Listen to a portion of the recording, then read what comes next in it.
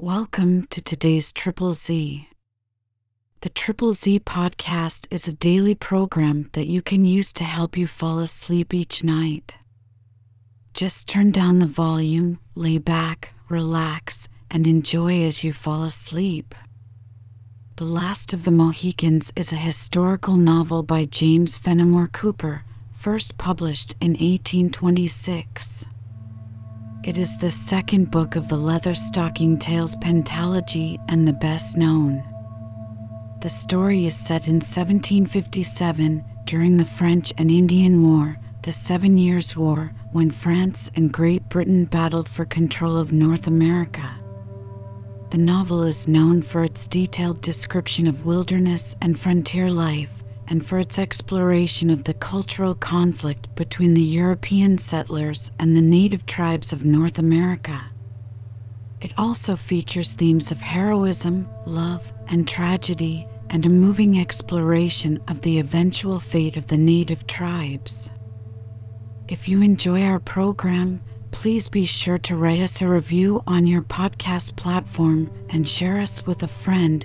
You both might sleep just a little better at night. Our website is Triple Z, that's 3zs.media.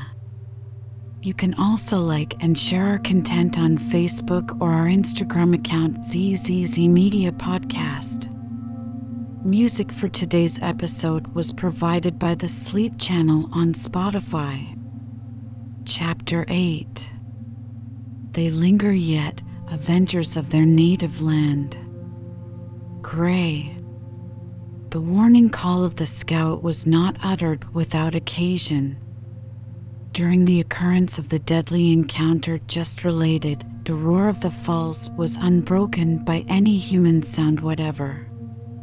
It would seem that interest in the result had kept the natives on the opposite shores in breathless suspense, while the quick evolutions and swift changes in the position of the combatants effectually prevented a fire that might prove dangerous alike to friend and enemy. But the moment the struggle was decided, a yell arose as fierce and savage as wild and revengeful passions could throw into the air. It was followed by the swift flashes of the rifles, which sent their leaden messengers across the rock in volleys, as though the assailants would pour out their impotent fury on the insensible scene of the fatal contest.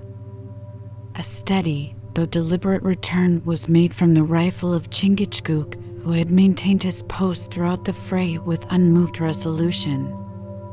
When the triumphant shout of Uncas was borne to his ears, the gratified father raised his voice in a single responsive cry, after which his busy piece alone proved that he still guarded his pass with unwearied diligence.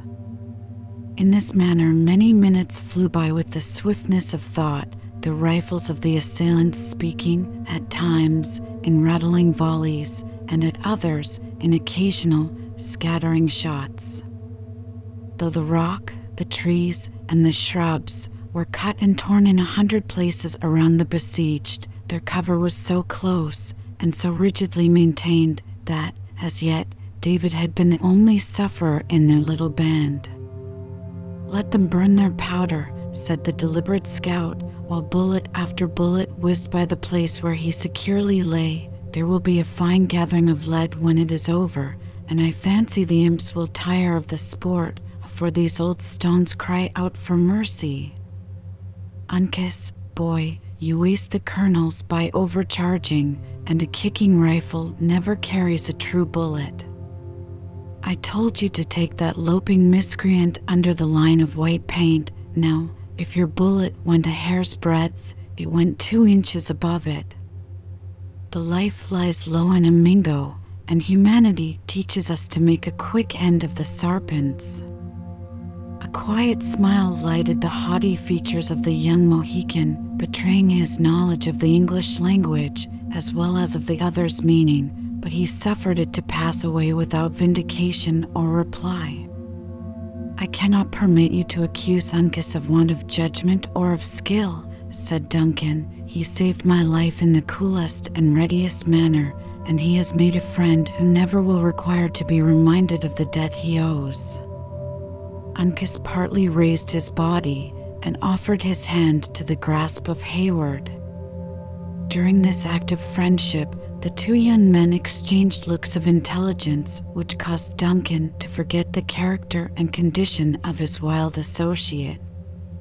In the meanwhile, Hawkeye, who looked on this burst of youthful feeling with a cool but kind regard, made the following reply. Life is an obligation which friends often owe each other in the wilderness. I dare say I may have served Uncas some such turn myself before now, and I very well remember that he has stood between me and death 5 different times, 3 times from the Mingos, once in crossing Horican and Dash. That bullet was better aimed than common, exclaimed Duncan, involuntarily shrinking from a shot which struck the rock at his side with a smart rebound. Hawkeye laid his hand on the shapeless metal and shook his head as he examined it, saying, "Falling lead is never flattened. Had it come from the clouds, this might have happened." But the rifle of Uncas was deliberately raised towards the heavens, directing his companions to a point where the mystery was immediately explained. A ragged oak grew on the right bank of the river, nearly opposite to their position, which, seeking the freedom of the open space, had inclined so far forward that its upper branches overhung that arm of the stream which flowed nearest to its own shore. Among the topmost leaves, which scantily concealed the gnarled and stunted limbs, a savage was nestled, partly concealed by the trunk of the tree, and partly exposed, as though looking down upon them to ascertain the effect produced by his treacherous aim. "These devils will scale heaven to circumvent us to our ruin," said Hawkeye. "Keep him in play, boy, until I can bring Killdeer to bear, when we will try his mettle on each side of the tree at once." Uncas delayed his fire until the scout uttered the word. The rifles flashed, the leaves and the bark of the oak flew into the air and were scattered by the wind, but the Indian answered their assault by a taunting laugh, sending down upon them another bullet in return that struck the cap of Hawkeye from his head. Once more the savage yells burst out of the woods, and the leaden hail whistled above the heads of the besieged, as if to confine them to a place where they might become easy victims to the enterprise of the warrior who had mounted the tree. "This must be looked to," said the scout, glancing about him with an anxious eye. "Uncas, call up your father. We have need of all our weapons to bring the cunning varmint from his roost." The signal was instantly given, and, before Hawkeye had reloaded his rifle, they were joined by Chingachgook. When his son pointed out to the experienced warrior the situation of their dangerous enemy, the usual exclamatory hue burst from his lips, after which no further expression of surprise or alarm was suffered to escape him. Hawkeye and the Mohicans conversed earnestly together in Delaware for a few moments, when each quietly took his post in order to execute the plan they had speedily devised. The warrior in the oak had maintained a quick, though ineffectual fire from the moment of his discovery.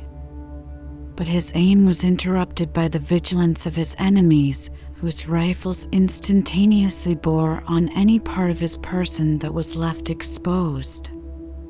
Still his bullets fell in the center of the crouching party. The clothes of Hayward, which rendered him peculiarly conspicuous, were repeatedly cut, and once blood was drawn from a slight wound in his arm. At length, emboldened by the long and patient watchfulness of his enemies, the Huron attempted a better and more fatal aim. The quick eye of the Mohicans caught the dark line of his lower limbs incautiously exposed through the thin foliage, a few inches from the trunk of the tree. Their rifles made a common report when, sinking on his wounded limb, part of the body of the savage came into view.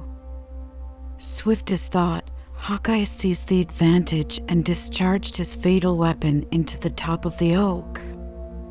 The leaves were unusually agitated, the dangerous rifle fell from its commanding elevation, and after a few moments of vain struggling, the form of the savage was seen swinging in the wind, while he still grasped a ragged and naked branch of the tree, with hands clenched in desperation. "Give him, in pity, give him the contents of another rifle," cried Duncan, turning away his eyes in horror from the spectacle of a fellow creature in such awful jeopardy. "Not a Colonel," exclaimed the obdurate Hawkeye. "His death is certain, and we have no powder to spare, for Indian fights sometimes last for days. 'Tis their scalps or ours, and God, who made us, has put into our natures the craving to keep the skin on the head." Against this stern and unyielding morality, supported as it was by such visible policy, there was no appeal. From that moment the yells in the forest once more ceased, the fire was suffered to decline, and all eyes, those of friends as well as enemies, became fixed on the hopeless condition of the wretch who was dangling between heaven and earth. The body yielded to the currents of air, and though no murmur or groan escaped the victim, there were instants when he grimly faced his foes, and the anguish of cold despair might be traced, through the intervening distance, in possession of his swarthy lineaments. Several times the scout raised his piece in mercy, and as often prudence getting the better of his intention, it was again silently lowered. At length one hand of the Huron lost its hold, and dropped exhausted to his side. A desperate and fruitless struggle to recover the branch succeeded, and then the savage was seen for a fleeting instant, grasping wildly at the empty air. The lightning is not quicker than was the flame from the rifle of Hawkeye. The limbs of the victim trembled and contracted, the head fell to the bosom, and the body parted the foaming waters like lead, when the element closed above it in its ceaseless velocity, and every vestige of the unhappy Huron was lost forever. No shout of triumph succeeded this important advantage, but even the Mohicans gazed at each other in silent horror. A single yell burst from the woods, and all was again still. Hawkeye, who alone appeared to reason on the occasion, shook his head at his own momentary weakness, even uttering his self-disapprobation aloud. "'Twas the last charge in my horn, and the last bullet in my pouch, and 'twas the act of a boy," he said. "What mattered it whether he struck the rock living or dead? Feeling would soon be over. Uncas, lad, go down to the canoe, and bring up the big horn. It is all the powder we have left, and we shall need it to the last grain, or I am ignorant of the Mingo nature." The young Mohican complied, leaving the scout turning over the useless contents of his pouch, and shaking the empty horn with renewed discontent. From this unsatisfactory examination, however, he was soon called by a loud and piercing exclamation from Uncas, that sounded, even to the unpracticed ears of Duncan, as the signal of some new and unexpected calamity. Every thought filled with apprehension for the precious treasure he had concealed in the cavern, the young man started to his feet, totally regardless of the hazard he incurred by such an exposure. As if actuated by a common impulse, his movement was imitated by his companions, and, together, they rushed down the pass to the friendly chasm with a rapidity that rendered the scattering fire of their enemies perfectly harmless. The unwonted cry had brought the sisters, together with the wounded David, from their place of refuge, and the whole party, at a single glance, was made acquainted with the nature of the disaster that had disturbed even the practiced stoicism of their youthful Indian protector. At a short distance from the rock, their little bark was to be seen floating across the eddy towards the swift current of the river, in a manner which proved that its course was directed by some hidden agent. The instant this unwelcome sight caught the eye of the scout, his rifle was leveled as by instinct, but the barrel gave no answer to the bright sparks of the flint. "'Tis too late! 'Tis too late!" Hawkeye exclaimed, dropping the useless piece in bitter disappointment. The miscreant has struck the rapid, and had we powder, it could hardly send the lead swifter than he now goes. The adventurous Huron raised his head above the shelter of the canoe, and while it glided swiftly down the stream, he waved his hand and gave forth the shout which was the known signal of success. His cry was answered by a yell and a laugh from the woods, as tauntingly exulting as if 50 demons were uttering their blasphemies at the fall of some Christian soul. "Well may you laugh, ye children of the devil," said the scout, seating himself on a projection of the rock, and suffering his gun to fall neglected at his feet, for the 3 quickest and surest rifles in these woods are no better than so many stalks of mullein, or the last year's horns of a buck. "What is to be done?" demanded Duncan, losing the first feeling of disappointment in a more manly desire for exertion. "What will become of us?" Hawkeye made no other reply than by passing his finger around the crown of his head in a manner so significant that none who witnessed the action could mistake its meaning. Surely, our case is not so desperate," exclaimed the youth. "The Hurons are not here. We may make good the caverns. We may oppose their landing." "With what?" coolly demanded the scout. "The arrows of Uncas, or such tears as women shed." No, you are young and rich and have friends, and at such an age I know it is hard to die. But," glancing his eyes at the Mohicans, "let us remember we are men without a cross, and let us teach these natives of the forest that white blood can run as freely as red when the appointed hour is come." Duncan turned quickly in the direction indicated by the other's eyes, and read a confirmation of his worst apprehensions in the conduct of the Indians. Chingachgook, placing himself in a dignified posture on another fragment of the rock, had already laid aside his knife and tomahawk, and was in the act of taking the eagle's plume from his head and smoothing the solitary tuft of hair in readiness to perform its last and revolting office. His countenance was composed, though thoughtful, while his dark gleaming eyes were gradually losing the fierceness of the combat in an expression better suited to the change he expected momentarily to undergo. "Our case is cannot be so hopeless," said Duncan. "Even at this moment succor may be at hand. I see no enemies. They have sickened of a struggle in which they risk so much with so little prospect of gain. It may be a minute, or it may be an hour, for the wily sarpents steal upon us, and it is quite in nature for them to be lying within hearing at this very moment," said Hawkeye. "But come they will, and in such a fashion as will leave us nothing to hope." "Chingachgook," he spoke in Delaware, "my brother, we have fought our last battle together, and the Maquas will triumph in the death of the sage men of the Mohicans and of the pale-face, whose eyes can make night as day, and level the clouds to the mists of the springs." "Let the Mingo women go weep over their slain," returned the Indian, with characteristic pride and unmoved firmness. "The great snake of the Mohicans has coiled himself in their wigwams, and has poisoned their triumph with the wailings of children whose fathers have not returned. 11 warriors lie hid from the graves of their tribes since the snows have melted, and none will tell where to find them when the tongue of Chingachgook shall be silent. Let them draw the sharpest knife and whirl the swiftest tomahawk, for their bitterest enemy is in their hands.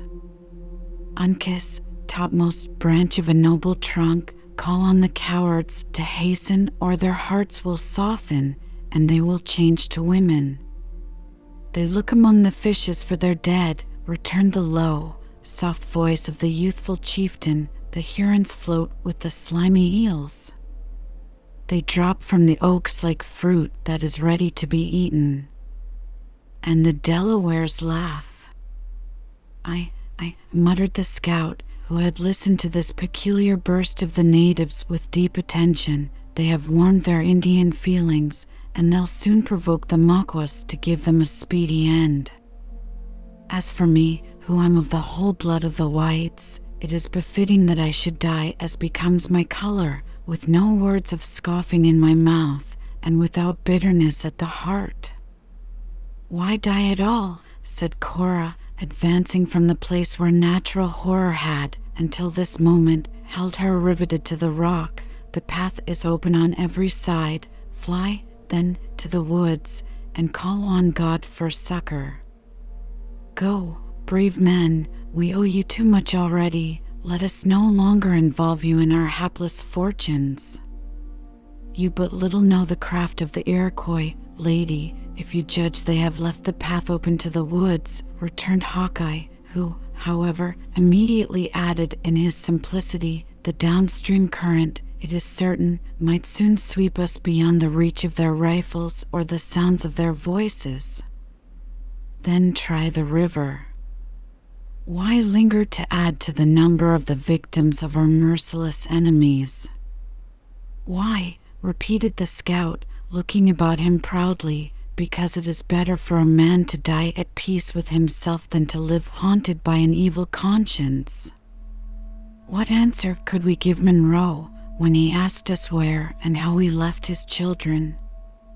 "Go to him and say that you left them with a message to hasten to their aid," returned Cora, advancing nigher to the scout in her generous ardor, "that the Hurons bear them into the northern wilds, but that by vigilance and speed they may yet be rescued, and if, after all, it should please Heaven that his assistance come too late, bear to him," she continued, her voice gradually lowering until it seemed nearly choked, "the love, the blessings, the final prayers of his daughters, and bid him not mourn their early fate, but to look forward with humble confidence to the Christian's goal to meet his children."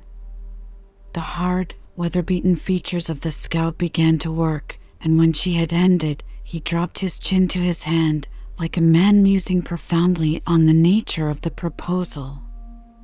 "There is reason in her words," at length broke from his compressed and trembling lips. "Aye, and they bear the spirit of Christianity. What might be right and proper in a redskin may be sinful in a man who has not even a cross in blood to plead for his ignorance."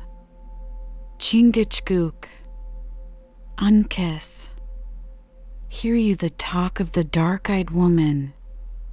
He now spoke in Delaware to his companions, and his address, though calm and deliberate, seemed very decided. The elder Mohican heard him with deep gravity, and appeared to ponder on his words, as though he felt the importance of their import. After a moment of hesitation, he waved his hand in assent, and uttered the English word "good" with the peculiar emphasis of his people. Then, replacing his knife and tomahawk in his girdle, the warrior moved silently to the edge of the rock which was most concealed from the banks of the river. Here he paused a moment, pointed significantly to the woods below, and saying a few words in his own language, as if indicating his intended route, he dropped into the water and sank from before the eyes of the witnesses of his movements. The scout delayed his departure to speak to the generous girl, whose breathing became lighter as she saw the success of her remonstrance.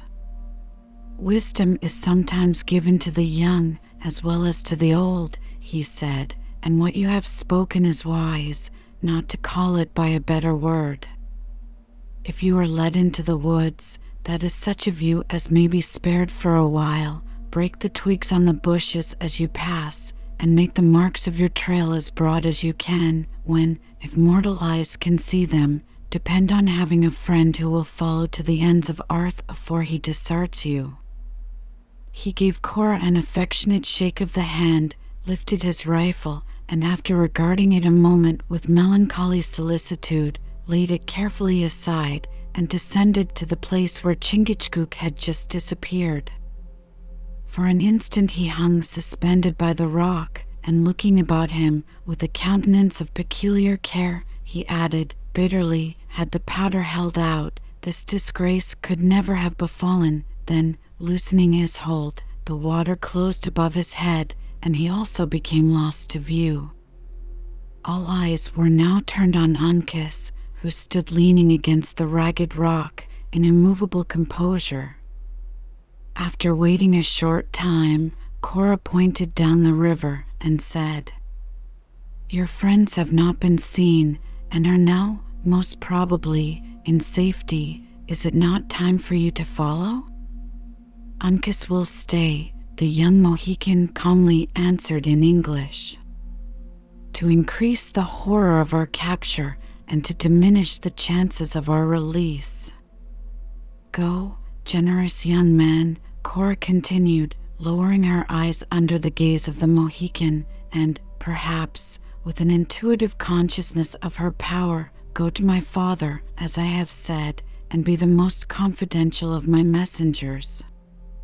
Tell him to trust you with the means to buy the freedom of his daughters. Go, 'tis my wish, 'tis my prayer, that you will go." The settled, calm look of the young chief changed to an expression of gloom, but he no longer hesitated.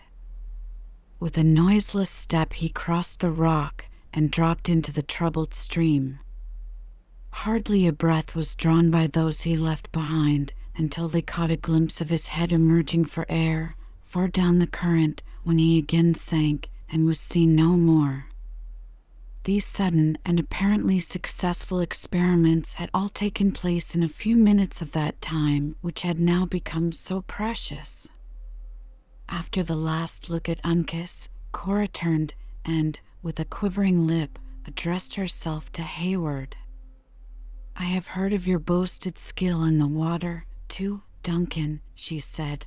"Follow, then, the wise example set you by these simple and faithful beings." "Is such the faith that Cora Munro would exact from her protector?" said the young man, smiling mournfully, but with bitterness. "This is not a time for idle subtleties and false opinions," she answered, "but a moment when every duty should be equally considered.